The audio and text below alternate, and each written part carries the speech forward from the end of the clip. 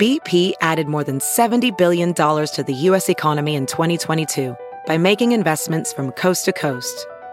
Investments like building charging hubs for fleets of electric buses in California and starting up new infrastructure in the Gulf of Mexico. It's and, not or. See what doing both means for energy nationwide at bp.com/investing in America. A model restructuring? Lessons from the bailout of a troubled real estate baron in Henan province. Published in Week in China. Narrated by Jenny Mackenzie. You could infer pretty much everything about the dramatic changes that Chinese football and the beleaguered property sector have undergone recently from the Chinese Super League's opener last week, with Henan Songshan Longmen drawing 2-2 with Dalian professionals. Until 2021, the former team was known as Henan Jianye, that is, the same name as the real estate developer which had been its owner since 1994. It was the only Chinese Super League team which had not changed its name until an order by the Chinese government last year instructed all clubs to drop preferences to sponsors or owners in their names. Dalian Pro was previously known as Dalian Wanda. The property heavyweight of the same name was the pioneer that came up with the winning strategy of investing aggressively in a football club in return for brand awareness and influence. Both teams have a strong fan base, but many supporters have been disenchanted, not only by the name changes, but also by the recent takeovers of their clubs by state-owned entities, SOEs, in their respective home provinces. Indeed, SOEs have become an increasingly influential force within the CSL. About half of the 16 teams are still backed by property developers, but most of them have been struggling financially. This is not only a concern for football fans.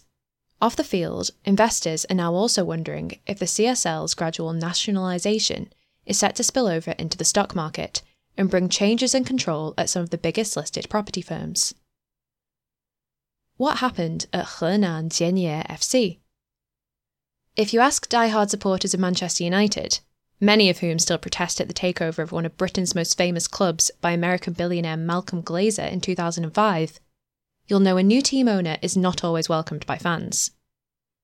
After the China Football Association announced a directive in late 2020 to regionalise and decommercialise professional football clubs, Henan Jianye introduced 2 SOEs controlled by the local government of Zhengzhou, the capital city of Henan, and Luoyang, one of China's ancient capitals. The latter company also operates the tourist facilities at the popular attraction the Longmen Caves. Yet, when the club proposed to change its name to Luoyang Longmen, in Chinese, Longmen sounds exactly the same as the word for goal, most fans were unhappy. Many of them protested outside the team's home stadium. Some wrote complaint letters to the CFA, arguing that as the oldest CSL brand, the 26-year-old club was the closest thing to the CFA's goal of building professional and international clubs that could last 100 years. Unlike Dalian Wanda and Guangzhou Evergrande, Henan Jianye has never won a CSL title. Neither was it a so-called Tu Hao club that bought success. Similar to the business philosophy of its parent firm, Henan Jianye always looked modest but stable. This explains why, like many of its more successful rivals, it rarely ran into financial trouble over the past 3 decades. Henan Jianye and its founder Hu Baosen, who grew his property empire by focusing on his native Henan province, is said to have burnt through more than 5 billion RMB in spending on the club as part of his commitment to investing in Henan. How could there be no representative from we Henanese in the most popular sport? Hu once explained to Chinese media on the rationale for continuing to invest in football for more than 2 decades. In a video clip widely shared by fans last year, Hu made known his feelings about the CFA's drastic reforms. The CFA has announced such rules. You have raised the club for so many years. Make no mistake, you need to keep raising it, although the club can no longer bear your name, Hu said stoically. Henan Jianye was eventually allowed a partial compromise. It kept half of its name, the non-commercial Henan bit, but the remainder now references 2 famous tourist attractions. Songshan is where the Shaolin Temple is based, that are overseen by its SOE shareholders, which claimed in a recent statement that the club is the first Chinese football franchise to complete a mixed ownership reform. The extent of that mixed ownership could be the subject of debate, however. There is no public information on the club's new shareholding structure. Reports from Chinese sports media last week revealed that Hu is prepared to sell his remaining stake in the club to the SOE shareholders after a state-led bailout of his real estate firm, that is, the football team's parent. How about Henan Jianye, the property firm? Unlike football fans, shareholders of Henan Jianye are likely to have cheered when the partial nationalisation of the property group was announced last week. Since the Chinese government unveiled the so-called 3 red lines policy in late 2020, which prevents highly leveraged property firms from raising more debt, the group's Hong Kong-listed flagship, Central China, has dropped more than 80% in market value. All private sector firms in the property market have since suffered from a liquidity crunch while being hit by a double whammy: a constriction in home buying demand triggered by the COVID-19 pandemic, plus subsequent waves of city lockdowns. The Henan-focused firm then experienced a rare triple whammy when in 2021 the inland province suffered the worst flood in recent memory. Last September, a letter from Hu to the Henan provincial government began making the rounds on social media, in which the property tycoon confessed that his group had suffered economic losses to the tune of 5 billion RMB in a year as he issued a plea for help. Something very similar happened a year earlier to China Evergrande, which was more famously founded in Guangdong by Xu Jiayin, another Henan native. A petition from the company to the Guangdong government somehow got into the public domain via social media, revealing that the world's most indebted developer was also desperately soliciting state support, warning darkly that its own cash crisis would unleash systemic risks in the financial sector. While Evergrande's debt crisis has worsened and a state-led task force has been sent to the company to oversee an imminent restructuring, the Henan government has just come to Hu and Jianye's rescue. On the 1st of June, his listed vehicle, Central China, announced in a stock exchange circular that it will raise about 688 million Hong Kong dollars by selling 29% of its enlarged capital to Henan Railway Construction and Investment Group, HRCI, a company wholly owned by the government of its home province. The share price of Central China rebounded strongly as the deal has valued the stock at a 23% premium to its last trading price before the good news was made public. Moreover, HRCI will invest another 708 million Hong Kong dollars by buying convertible notes issued by Central China with a coupon rate of 5%, equating to a 9% yield if held to maturity and fully repaid. However, if fully converted to shares, the Henan government will add a 16% stake in the Hong Kong-listed firm, which means the provincial authorities could end up being its biggest shareholder, with more than 40%. Prior to the bailout, Central China's bonds were downgraded by foreign credit rating agencies to junk levels. After bringing on HRCI as a strategic investor, the group's creditworthiness has now effectively been backstopped by the Henan government, CBN newspaper suggested. This puts the private sector firm in blue-chip territory in the domestic capital market. The terms set out by HRCI are not especially harsh. A 5% coupon rate is a borrowing cost that bond investors expect from a AAA property blue-chip. Nor is the rescue just cherry-picking some of Jianye's best assets and forcing it to sell others at distressed values. HRCI is not taking control of the firm outright either. The Henan government is effectively helping Hu to buy time for his firm while waiting for a turnaround in home buying demand and a possible relaxation in property market regulations. If these eventualities occur, Jianye's local government will enjoy a handsome capital gain. If not, it can still take control of the province's biggest developer at a reasonable price. In fact, the Henan government had earlier offered strong support for the property group.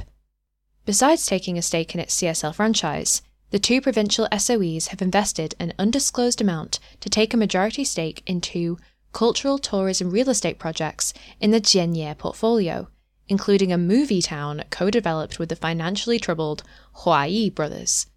This move was to prevent the massive developments from turning into ugly, rotten-tail properties, Chinese media noted. Will other local governments offer similar rescues?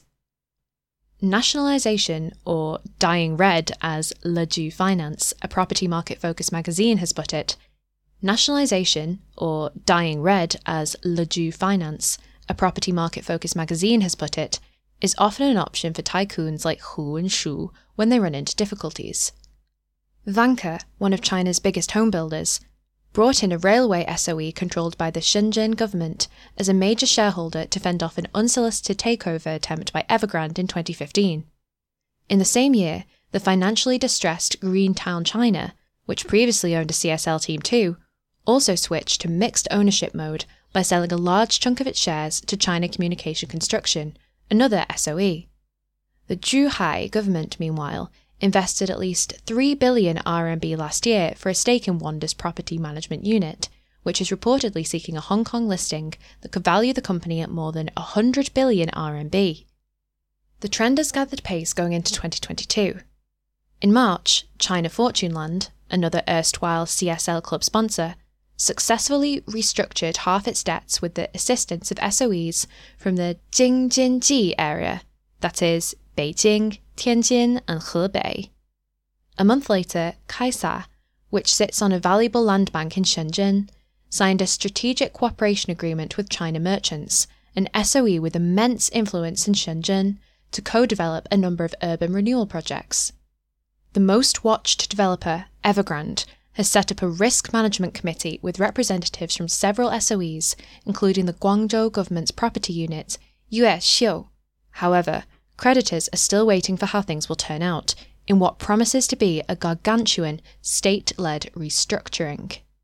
The situation in Henan has prompted Chinese media outlets to compare Evergrande and Jianye, and ponder whether investors should also expect a similar rescue act at Evergrande. The problem is that the two situations are not comparable. The sheer size of Evergrande's debt, which is believed to be at least 10 times that of Jianye, could turn out to be too large even for the vast Guangdong government to handle. Another difference, Le Ju Finance pointed out, is that Hu and Jianye have been focusing on Henan for more than 2 decades, while contributing to the Midwestern province's economic growth. The group was still the 3rd biggest taxpayer in Henan last year. Hu also resisted the temptation to expand nationwide, like many other developers. Indeed, the group is so deeply invested in Henan, it has projects in all of the 122 cities or counties in its home province. Even during the worst days of its cash crunch, Jianye was the first to make a sizable donation to relief efforts amid the 2021 flood too. Jianye is a flag of Henan. When old Hu of Henan is in trouble, the local government won't stand idly by and let him drown, Le Ju Finance said. Evergrande seems to be an entirely different proposition. The company started out as Guangzhou Evergrande, but it has since built up the biggest national land reserve of all property firms. With less loyalty than its home city, it switched its new headquarters to Shenzhen and dropped Guangzhou from its name to rebrand as China Evergrande. Back to the CSL. Jianye's Hu and Wanda's Wang are good friends. In April, Wang even lent a helping hand to Hu and signed off on a cash-generative 700 million RMB deal for the right to manage Jianye's commercial properties for 10 years, reported Jiemian, a news portal. Wanda was the first property heavyweight to go into deleveraging mode following a regulatory crackdown on overseas investment in 2017. It has since sold off an enormous commercial property portfolio and focused on property management, the most high-growth segment of the real estate industry. As such, Wang is now widely dubbed the happiest property boss in China. His friend Hu now has the luxury of a little more time to recover. Perhaps illustrating the group's renewed vigour after its partial nationalisation, Henan Songshan Longmen thrashed reigning champions Shandong Taishan 4-1 on Wednesday.